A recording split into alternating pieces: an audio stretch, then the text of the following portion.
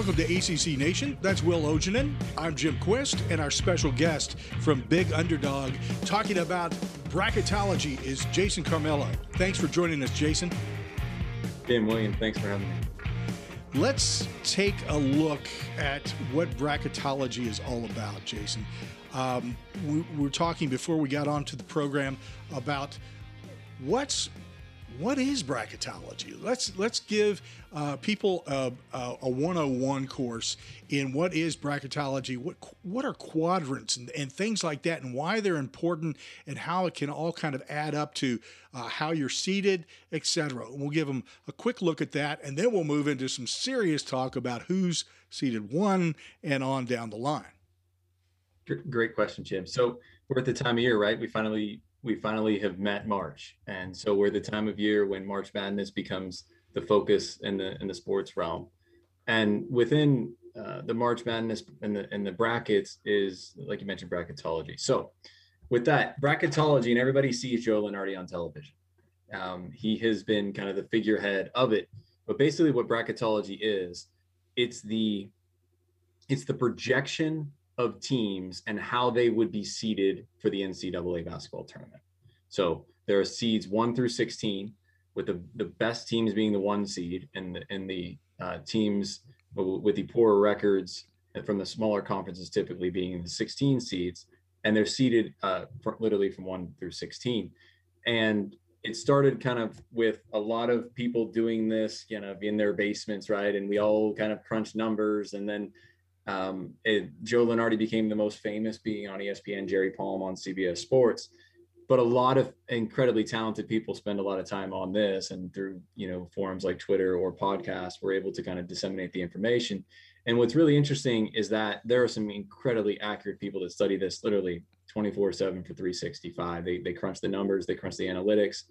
And so it's a projection ranking system, and it can start in November and it goes all the way up until Selection Sunday. But truthfully, in the end, it's just like a college course. You're graded on your final grade, and it is how the teams are actually seeded for that NCAA tournament, and how you do versus the selection committee is how you're judged. So we're talking about stats here, but is there anything else that's subjective that's going into the final number? I think so. One of the things that's hard to quantify is player injuries, right? Players getting hurt, players do with COVID. There's that focus. There's also, as they used to call it, the eye test, right? So there are certain teams, and I think Duke is one of those teams. When you watch Duke and when they're really focused, you say to yourself, whoa, this team can really play, and they might be the most talented team in the country.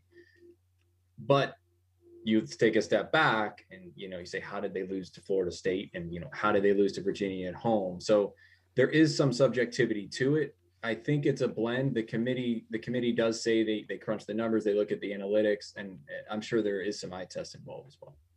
Interesting. I think anybody who watches selection committee Sunday or any other day that they're making selections has a feel that maybe there's some sway there based upon how teams bring in fans and other things like that, how they do with television. And I know that doesn't have anything to do with bracketology specifically, but Will's going to get into some questions with you here in just a second. And among those that I want people to make sure that they listen carefully here, Jason will sort of touch base here a little bit on why it's important that a team be 4 instead of 5 and on down the line, and how that can impact things.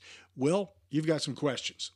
Yeah, one before we get into the nitty gritty. So what kind of fueled your passion for doing this? Sure. So I grew up in Ohio, and both of my parents were actually basketball coaches. Okay. I actually met coaching basketball. So we didn't spend a lot of time watching Disney movies. My dad was teaching me, a 1-3-1 trap and a 2-3 zone, growing up as a kid, which was kind of fun. So I think what really drew me to the bracketology part of basketball and collegiate basketball is it really is a blend between watching the games and then having a database of analytics. We'll get in the quadrant wins. We'll get into that in a few moments.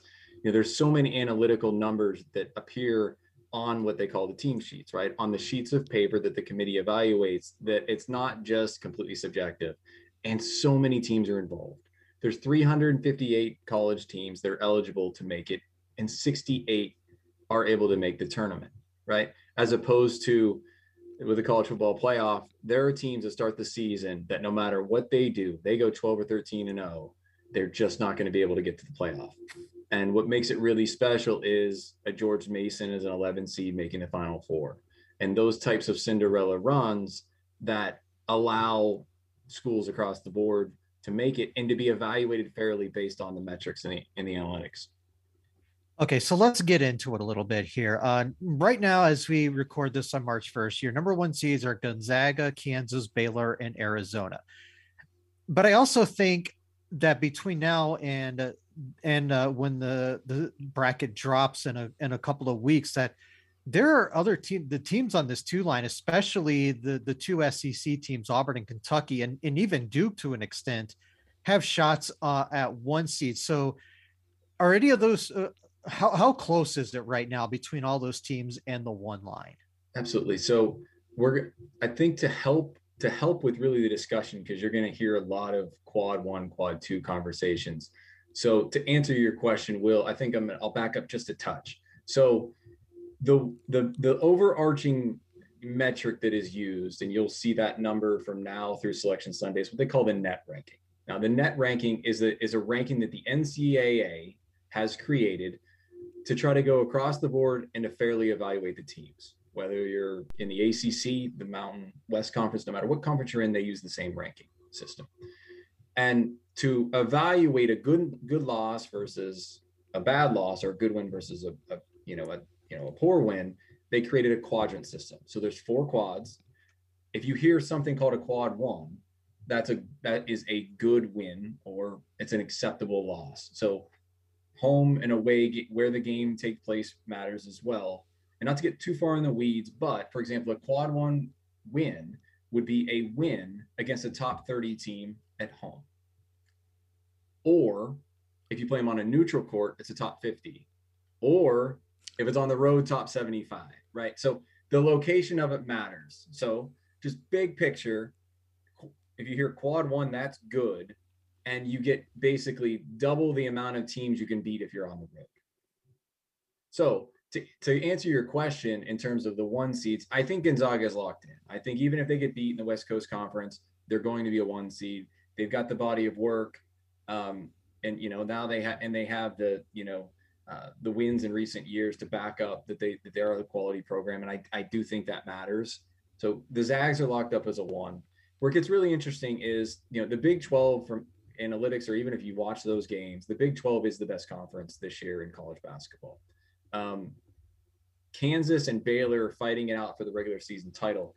And it used to be that the committee really, really heavily weighed on who won the regular season, who won the conference tournament, and that was it. But because of the quadrant system, you have a team like Baylor who had, they're 12th in strength of schedule out of 358. And they lead the nation with 12 quad 1 wins, and Kansas has 10, and that's really more than anybody else in the country, other than Wisconsin has 10 as well. So you have 2 teams in the same conference because it's so good, beating up on other teams. It's hard right now to not have them in. And Arizona, 25-3, only 5 quad 1 wins, which is what Duke has. I think Arizona is the team that is kind of on upset alert, and you could absolutely see them sliding down. And typically the committee has started they spread out the 1 seeds. When it gets to Selection Sunday, they spread the 1 seeds out. They like to give teams that win the regular season and their conference tournament, which could happen with Duke, which could happen with an Illinois or Purdue or Wisconsin. They like to give them the 1 seeds. And so I think Arizona could slide. Kentucky, who is just now starting to get back Ty Washington and Wheeler, their guards, they could slide up to the 1 seed fully healthy. Auburn is not playing as well as they have been all year. You could absolutely see Big 12 get 1, whether it's Kansas or Baylor, and someone take Arizona's spot. So Kentucky and Duke, the Blue Bloods could absolutely end up being 1 seeds. Yes. Yeah, I tend to think that by the end of it, as long as they're healthy, Kentucky will end up sliding up to the one line. I think they're playing like the best team in basketball right now. Down a little bit, I want to get into this discussion, and we talked about this before we started, is the difference between the 4 seed and the 5 seed in the win percentage. Can you expound on that for those of for the listeners? Absolutely.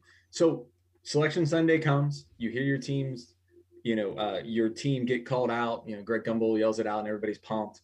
And you take a deep breath and you realize who they're playing. And there is so much historical data now that used to be a 64 team field, now 68, but there's plenty of data now that goes back to what's your seed and does it really matter? And in some ways tonight, what I'm trying to do is give a little calm to the ACC fans that listen, a 9 seed's okay. And a 10 seed's probably okay too. So walking through it, the biggest difference in all of it though, is the difference, as you said, Will, between the 4 and the 5. So if you're a 1 or a 2 seed, you have it somewhere between a 99 to 94% chance of winning, right? 1 and 2 seeds. Yes. Now there's always an Oral Roberts upset, but yes. The difference between a 4 seed is 80% win rate versus a 5 seed, it's 65%, right? So you've got a 15% difference in winning percentage over the last 25 years, which really adds up, right? That is that's someone getting knocked off per year. And so when you see that threshold, you really want to get inside the top 4, and that really gets you into the second round. Another interesting note, you see the 8-9 games, and really the only difference between an 8-9 game is who wears the light and the dark jerseys. That's it. Because the 9 seeds have actually won 51% of the time over 49 the other way, being the 8 seed. So 9 and 8 doesn't necessarily matter. 7-10 is a 60-40 split, right? The 7 seed has a 60%, the 10 seed 40. But you go to an 11 seed, it's only 37%. So long story short, once you get past that 8 range, these games are around 50-50 games. Even the 6-11 games in recent years, it's just a shade over 50-50. The teams are so tightly knit. The difference between a 6 seed and 11 seed, when you really scrub the numbers and the analytical data, is really just a couple of quad 1 or quad 2 wins. And I'm trying to think off the top of my head here. And generally, since this playing game, the at large playing game, I think just about everyone who's been in that has won a game in the first round. Correct me if I'm wrong on that, but I think that's the case. Yes, you saw VCU years ago have a lot of success, and last year, it was really interesting. UCLA at times last year was borderline unwatchable offensively, right? They really struggled offensively. Cronin's a fantastic coach. He got them to buy in, and over time, they always guard, they always play hard. Over time, they started to score. Juzang got more comfortable at UCLA. And, they were down 6 points with 4 or 5 minutes to go against Michigan State in the playing game last year. They survived that in Dayton, and then they pushed all the way to the Final Four. And now their program trajectory has changed for the next 10 years because of that run. So, Will, you're right. Teams, it's almost like, especially when you have players that haven't been in the NCAA tournament, if they can just get that one win under their belt, get their feet on the ground, they can really get going. Whereas they're not playing with the type of pressure in the first game of the season that some of the higher seeds have been playing with. So going down to that 12 seed range, and we've established that there's generally one of these every year. I'm looking at the ones, at least not the at-large, but a couple of teams that stand out. Iona, obviously, there, Rick Pitino's the head coach there, so his team is going to be ready to play. But one of the intriguing teams I see on that 12 line is North Texas. Yep. So people don't realize this. You're not going to watch a whole lot of North Texas basketball. As we record this on March 1st, they have overtaken Virginia as the slowest team in the country. That is, I did not think anything was possible, but this is a team that has played really well. They've only had one double-digit loss, and that is to Kansas, who you have on the one line.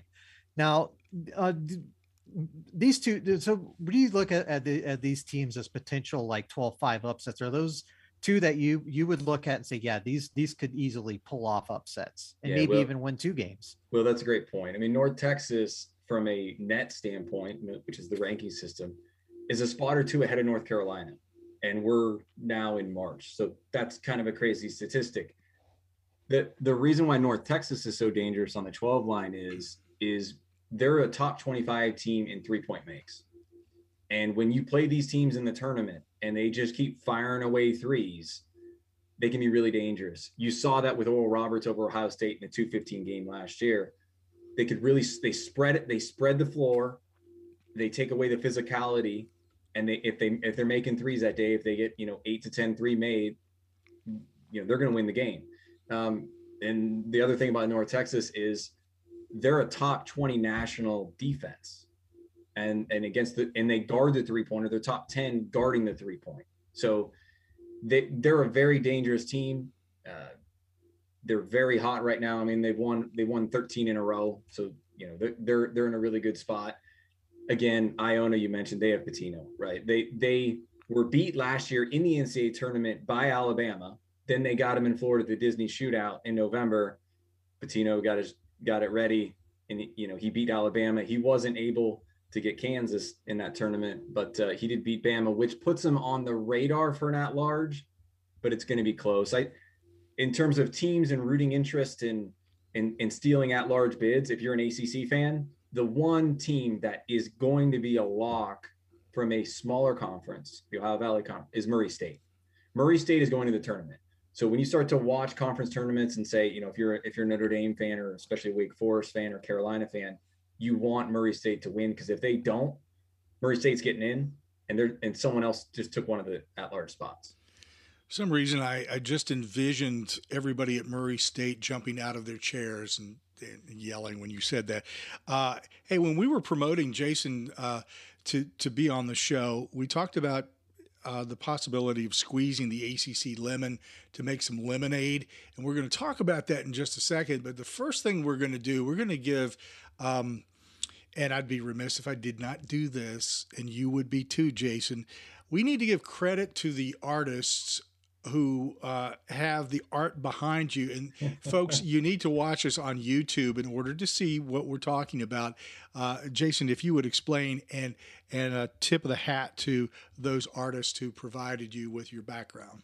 Oh yeah. So over the last, almost 2 years now, my daughter Gianna, she's 5, and my son Felix, who's 8, we spent a lot of time in the morning before we were homeschooling them, drawing Disney cartoons, anything we can think of, Iron Man back there. So they made sure that it's in every Zoom call I've had in the last 2 years. So they're really proud of it, and they should be. So they're fantastic, and we got a lot of quality time with them. So that's my background. I'm not going to change it. So we'll let the whole world enjoy it now. That's right.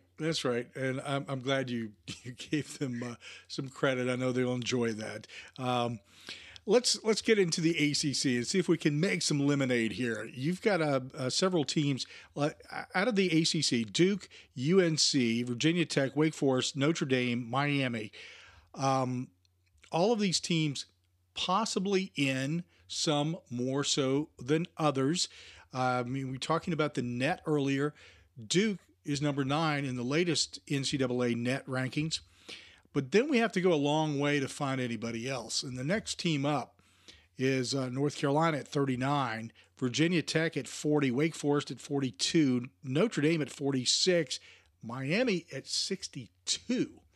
Yeah. That's not the best resume that the ACC has had in quite a while. Let's talk about the teams, and we'll start with Duke, and then we'll work our way to teams that you think maybe won't be drinking lemonade.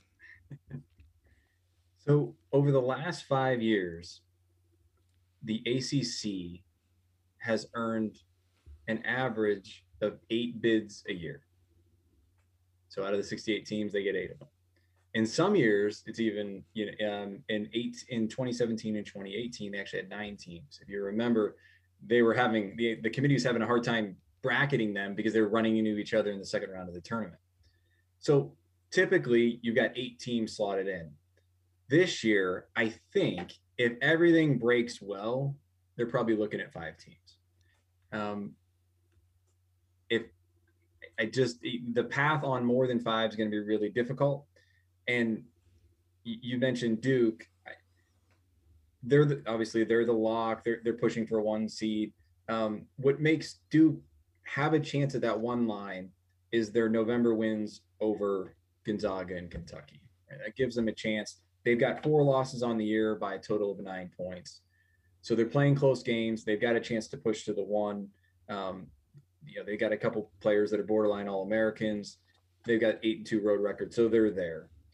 In second in the pecking order, I believe, is Miami. And when you're looking at the difference between North Carolina, Notre Dame, Miami, and Wake, the difference between them is so fine. But the reason why I think Miami is the safest of those 4 teams, and really the second in the pecking order of the ACC, is quality wins. When the NCAA tournament committee, they did a bracket reveal show about 2 weeks ago. So they came out and they said, as of now, it's kind of made for TV purposes, which was great for us bracketologists. Hey, these are the top 16 teams at the time. And the main thing that they discussed that day, and in fact, why Baylor at the time, Baylor wasn't playing as well. If you remember, they had some people hurt and they had 2 losses in 3 games. They said Baylor, no matter what, is still the 5th best team in the country, because at the time they had 9 quad 1 wins. They were very steadfast on this is the team and this is the quad 1 win. Same thing with Illinois. And Miami has 4 quad 1 wins, or 4 top tier wins, versus 1 for Carolina, 2 for Notre Dame, and 1 for Wake. And they have 3 quadrant 3 losses.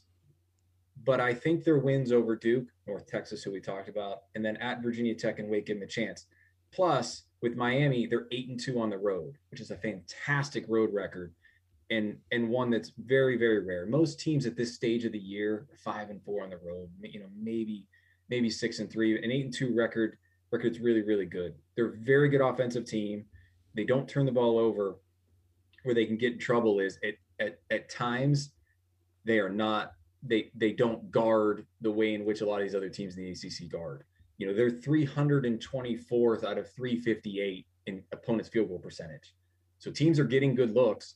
They're knocking them in, and Miami's got to go the other way and get baskets.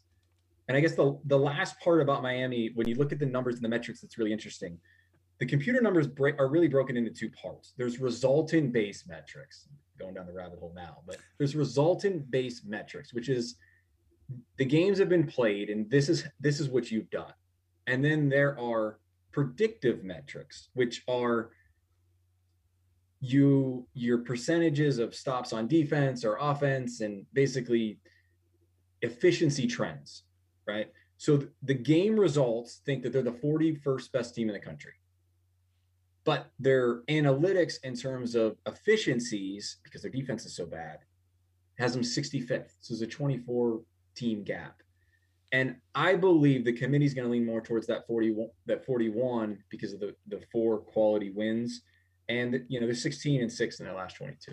And certainly a team that started out really hot, but they also kind of, it appears that they flamed out as the season progressed. I think they got some of those big wins when it really counted. But, when it comes down to press and getting exposure, and this is something that we talked about with Joshua about Notre Dame in the last podcast, about how you don't get enough recognition sometimes. You're sort of off the radar. Miami just sort of slid off the radar here.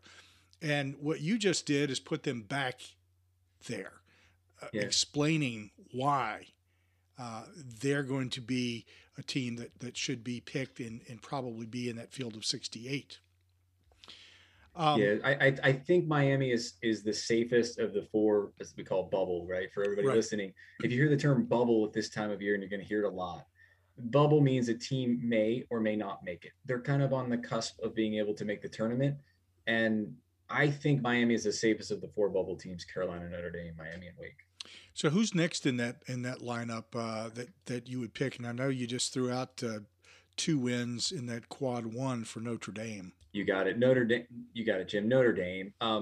Notre Dame is hanging their hat on the early season win against Kentucky, and that's okay. They started this season. They were 3-4, and people were talking about Bray doesn't have it anymore. Notre Dame has really slipped off the radar. They're just not able to score like they used to. Kentucky came to town and bam, their season changed.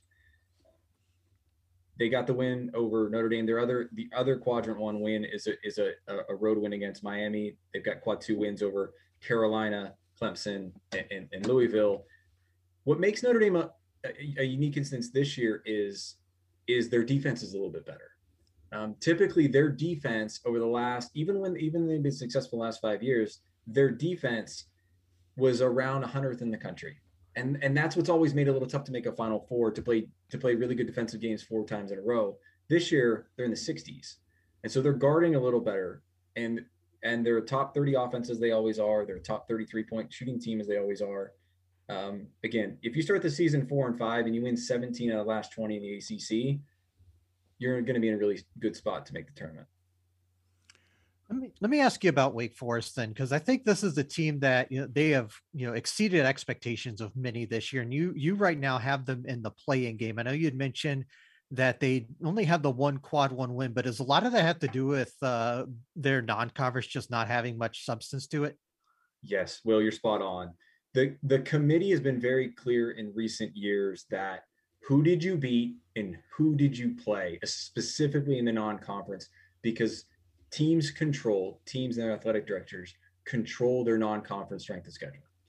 And there's 358 teams out there in Division I. They are 336 in non-conference strength of schedule. And so if you pair 336 with one quadrant 1 win, and it's a win like at Virginia Tech, right, who likely will not make the tournament or will be on the bubble and maybe be able to slide in, you don't have a win necessarily against a tournament team in the quad 1 realm. You beat Notre Dame and UNC at home, but you don't have a quad 1 win of a tournament team, and you have a really poor non-conference strength of schedule. It's really hard to make the tournament. I think people are fascinated and captured by the 22-8 and the 12-7 in the league, and that sounds better than the substance of what their resume actually is. They've lost 3 of 5, and there is lots of historical precedents of teams that make it. If you remember, in 2014, Larry Brown was coaching at SMU, and SMU was ranked in the top 25 of the Associated Press the final week of the regular season. And I always tell everyone I within shouting distance, please don't look at the Associated Press and please don't look at the coaches poll. There's so many other numbers to look at. But they were ranked in the top 25. They were 27-7. They had Larry Brown as a coach, but their strength of schedule in non-con was 315, and they didn't make the tournament. And Wake has a similar type profile. Now, Wake absolutely has had a fantastic year, and they absolutely have a chance to get in, but they're going to have to keep winning, right? They have to beat NC State at home. That is a must this week. And they're going to have to win a game in the conference tournament because, again, they've lost 3 of the last 5. They can't go in, playing this poorly and still be expected to make the tournament when their metrics are this bad. The only other teams within shouting distance in the ACC are both of the Virginia schools. At this point, is it a matter of this? They're just going to have to get the auto bid to get in? The quad, going back to the quads, right, and the quality wins. The ACC tournament's going to take place on a neutral site. So who's in the top 50? So then you get into who's in the top 50, and then you can start racking up a couple of quadrant 1 wins to make your profile look better. I think Virginia Tech, their net's 41. Again, they won at Miami. They've got wins over Notre Dame, Maryland, Florida State. St. Bonaventure's on the bubble as well. Their metrics are pretty good for Virginia Tech, but again, they lack kind of the quality win substance. Whereas you turn and you look at Virginia, who's only 17-12, right? It's only 5 over. As a side note, the committee has kind of established a threshold. You need to be 4 games over 500 to make the tournament. Now, they don't come out and say it, and there's always an exception to the rule. I think Oklahoma has a chance to be an exception to the rule this year if they can get 3 games over 500. But Virginia has wins at Duke, and they beat a very good Providence team. And they've swept Miami. So Virginia's not done yet. The problem with Virginia is they've got 5 quadrant 3 losses, right? So they take the win at Duke and the Providence, and then they get rid of it because they've lost to Navy and James Madison at home. And the crazy thing is the committee used to evaluate the last 10 games more heavily than the first 10 or, or the first 20. But now they're saying all the games matter the same. They all matter the same. And if that's the case, those November losses against Navy and James Madison are going to really, really haunt Virginia. Listen, that's Rutgers' problem right now. They lost to Lafayette and UMass. And even though if you beat Wisconsin and Purdue and Ohio State and Michigan in the Rutgers world, they're still not able to make it. In terms of the pecking order, I believe Virginia Tech has the easier path because they simply don't have as many bad losses. Their metrics are a little better, but it depends who these teams play, working their way through the bracket. Both teams could get in, but if one of these teams gets in, that's bad news for a team like Wake, because I just don't see 6 bids coming to the ACC's way. Because when you look at the depth of the conference, it's the 6th ranked conference in the country, which is a crazy thing to say about the ACC, right? The ACC is typically at minimum in the top 3. So, how important is winning in the ACC tournament from the standpoint of getting some of these teams that are on the cusp or just about there? And how many wins are they going to have to pull off in the ACC tournament in order to get a nod to go to the field of 68? I think Carolina, Notre Dame, and Miami just need to win one game in the tournament. They need one game. They got to finish the week strong. Carolina does not need to win at Duke. If they win, they're in, great. And that's going to be the motto, Coach K's last game at home. But the more important game, if you're a Carolina fan, is to win the first game of the ACC tournament, right? You've just got to get that one under your belt. If you can't beat Duke at Duke, that's okay. A lot of teams don't. Get that win in the ACC tournament so that you avoid another bad loss. What really hurt North Carolina is they were hanging their hat on, we're only 1-7 in quad 1, but we don't have any bad losses. Well, then they got tripped up by Pitt, who's now fallen back to a quadrant 4 loss, which is one of the worst losses you can have in the country. So they cannot afford to get tripped to a Pitt, or Louisville this year. They've really got to do that. Again, Notre Dame, Miami, and UNC just get one more win. I think Wake needs to beat NC State at home, and then they may need 2. They may need 2 games. Now, again, these teams probably going to run into each other when you get to that second round. Okay, back to me first. I've got a couple more teams I want to ask you about, and this is mostly just because people don't necessarily follow these teams, but you have them higher up on in bracketology than you would normally see them in higher years. And the first one I want to mention is one you talked about earlier, and that's Murray State. You mentioned that they're a team that will, if they for some reason slip up in their conference tournament, will likely get an at-large resume. So tell people about Murray State for those who aren't familiar with them this year. Sure. So, everybody thinks Murray State, they think of John Morant, right? Mm-hmm. A few years ago, he was fantastic and the guard play was fantastic. This year, they're slightly different. They're less focused on the perimeter. They're more focused inside. And they're a fantastic rebounding team. They're the 13th best offensive rebounding team in the country. They're really, really skilled and good offensively. And they're balanced defensively as well. They're 26th in the nation in defensive efficiency. They've gotten to play a couple teams during the season to get a higher level of competition, which I think is really important for these teams. That's what Oral Roberts did last year. They played Oklahoma State, they played Tulsa, they played Kansas State. This year, a team like Murray State, they knew they had a pretty good team.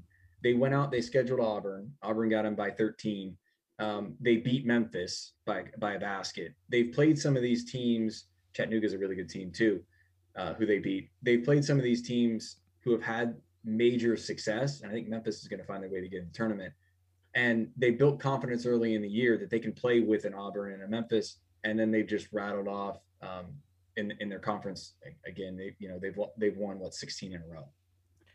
So I'm going to kind of combine my last couple questions into one here. And this is another team that if you don't stay up to watch West Coast basketball, you're not going to be super familiar with them.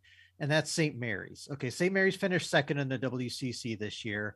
If you paid attention, they just went and beat Gonzaga, your top overall seed, over the weekend.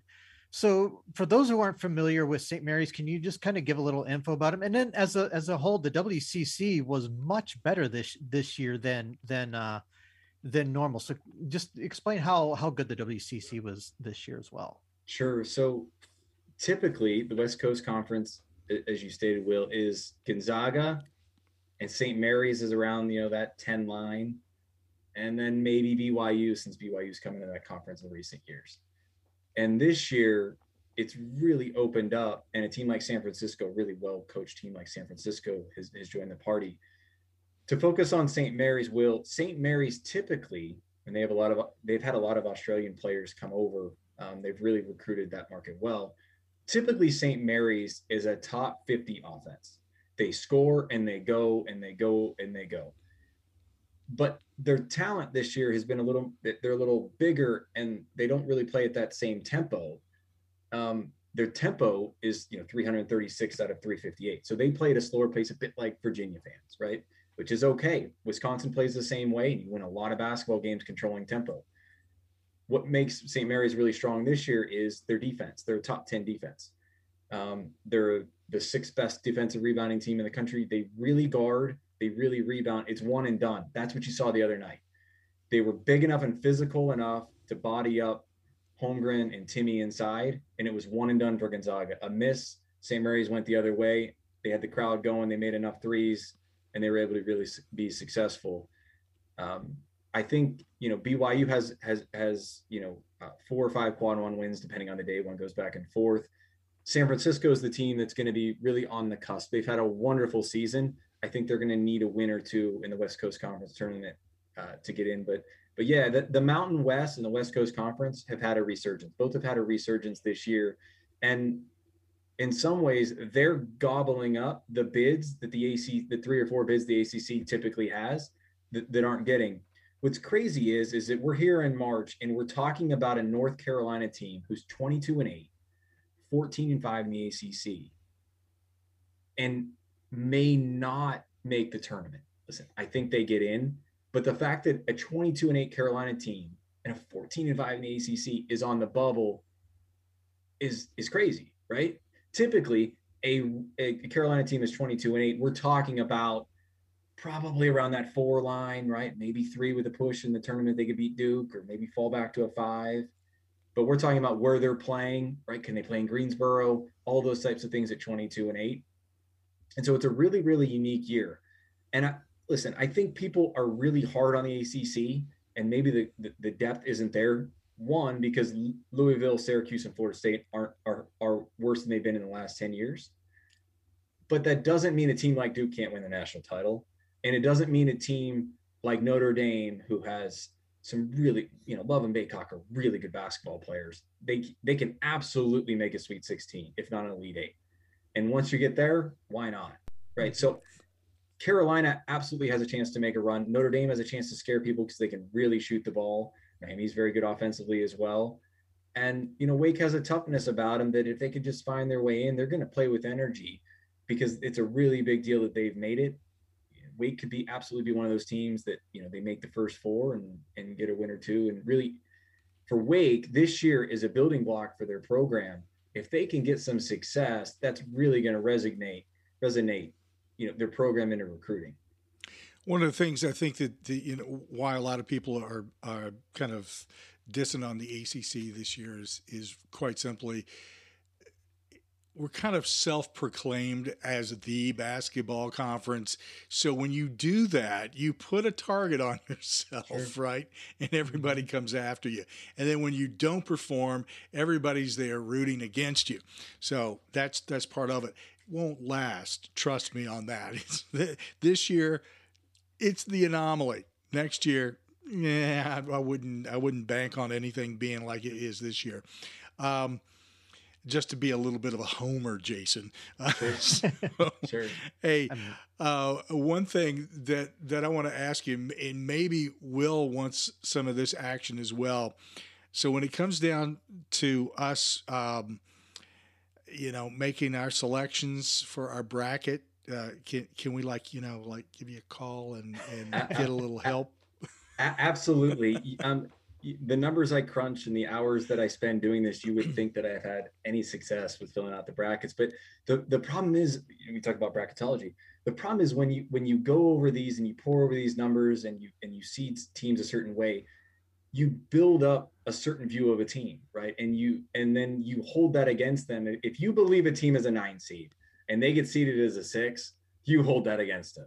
And then you pick against them, and no matter what, then they end up making the Final Four. So you can have all of my data in my team sheets, and you can have my picks, but you may not want to use them come in. Well, here's a suggestion for people who should be following you. Number one, go to Twitter and follow Jason at Big Underdog Blog. That's at Big Underdog Blog. All right. Make sure that let's build up some numbers here for Jason from, all the ACC people who are going, okay, this is the guy to watch, and there's a really good reason. Maybe will throw that in here and tell us why there's a good reason to. Well, yeah, I can do that real quick. Right. If you look at Bracket Matrix if you're not familiar with what Bracket Matrix is, it ranks all the bracketologists. I think there is well over 130, 150. I don't remember the exact number, but Jason is ranked in the top 30 to 35 of all bracketologists. So his numbers are higher than Lunardi, Jerry Palm. So he's got them dusted by a good 20. I think he's got Lunardi by some 20 spots and Palm by a good 70. Hello. Well, I sincerely appreciate that. It's a lot of fun, and a lot of us take it really, really seriously. And like you said, Will, Lunardi and Palm get a lot of the headlines. There's a lot of fantastic people, whether it's on Twitter or the websites, doing this. And I think this is the next week or two for ACC fans really want to follow people that are really diving into it, because we can help kind of try to relieve some stress in your life. And it's not the end of the world if you're 8 or 9, right? As long as you get in. And it depends on the matchup when you get there. And I think some of these teams are a little safer than people are perceiving them to be. I'm just a little nervous about Wake. So yeah. And also, you want to follow the website. Make sure that you mark this and favorite it. big-underdog.com. Got that? big-underdog.com. Like I said, follow Jason on Twitter and also favorite the website. You want to keep up to date on what's going on bracket-wise. This is the man to talk to and to watch and to follow. That's why we're doing it. That's why we have Jason on, because we want to know what's going on and whether or not we were going to get any lemonade, and just how much sugar was going to be thrown in. It's a little on the tart side right now, Jason. It's all I can say. Don't give up yet. There's a lot of good players in the ACC. Like I said, Duke. There's no reason why Duke can't get to the Final Four, and Carolina's got some really good players. They shoot a lot of threes. They start making some of those, get some confidence. Second weekend's absolutely within sight. Jason Carmelo, Big Underdog, bracketologist. And thank you, sir, for joining us and talking to us and setting us straight and give us some inside scoop on what's going on with college basketball. Tim, well, thank you guys so much. It was a lot of fun.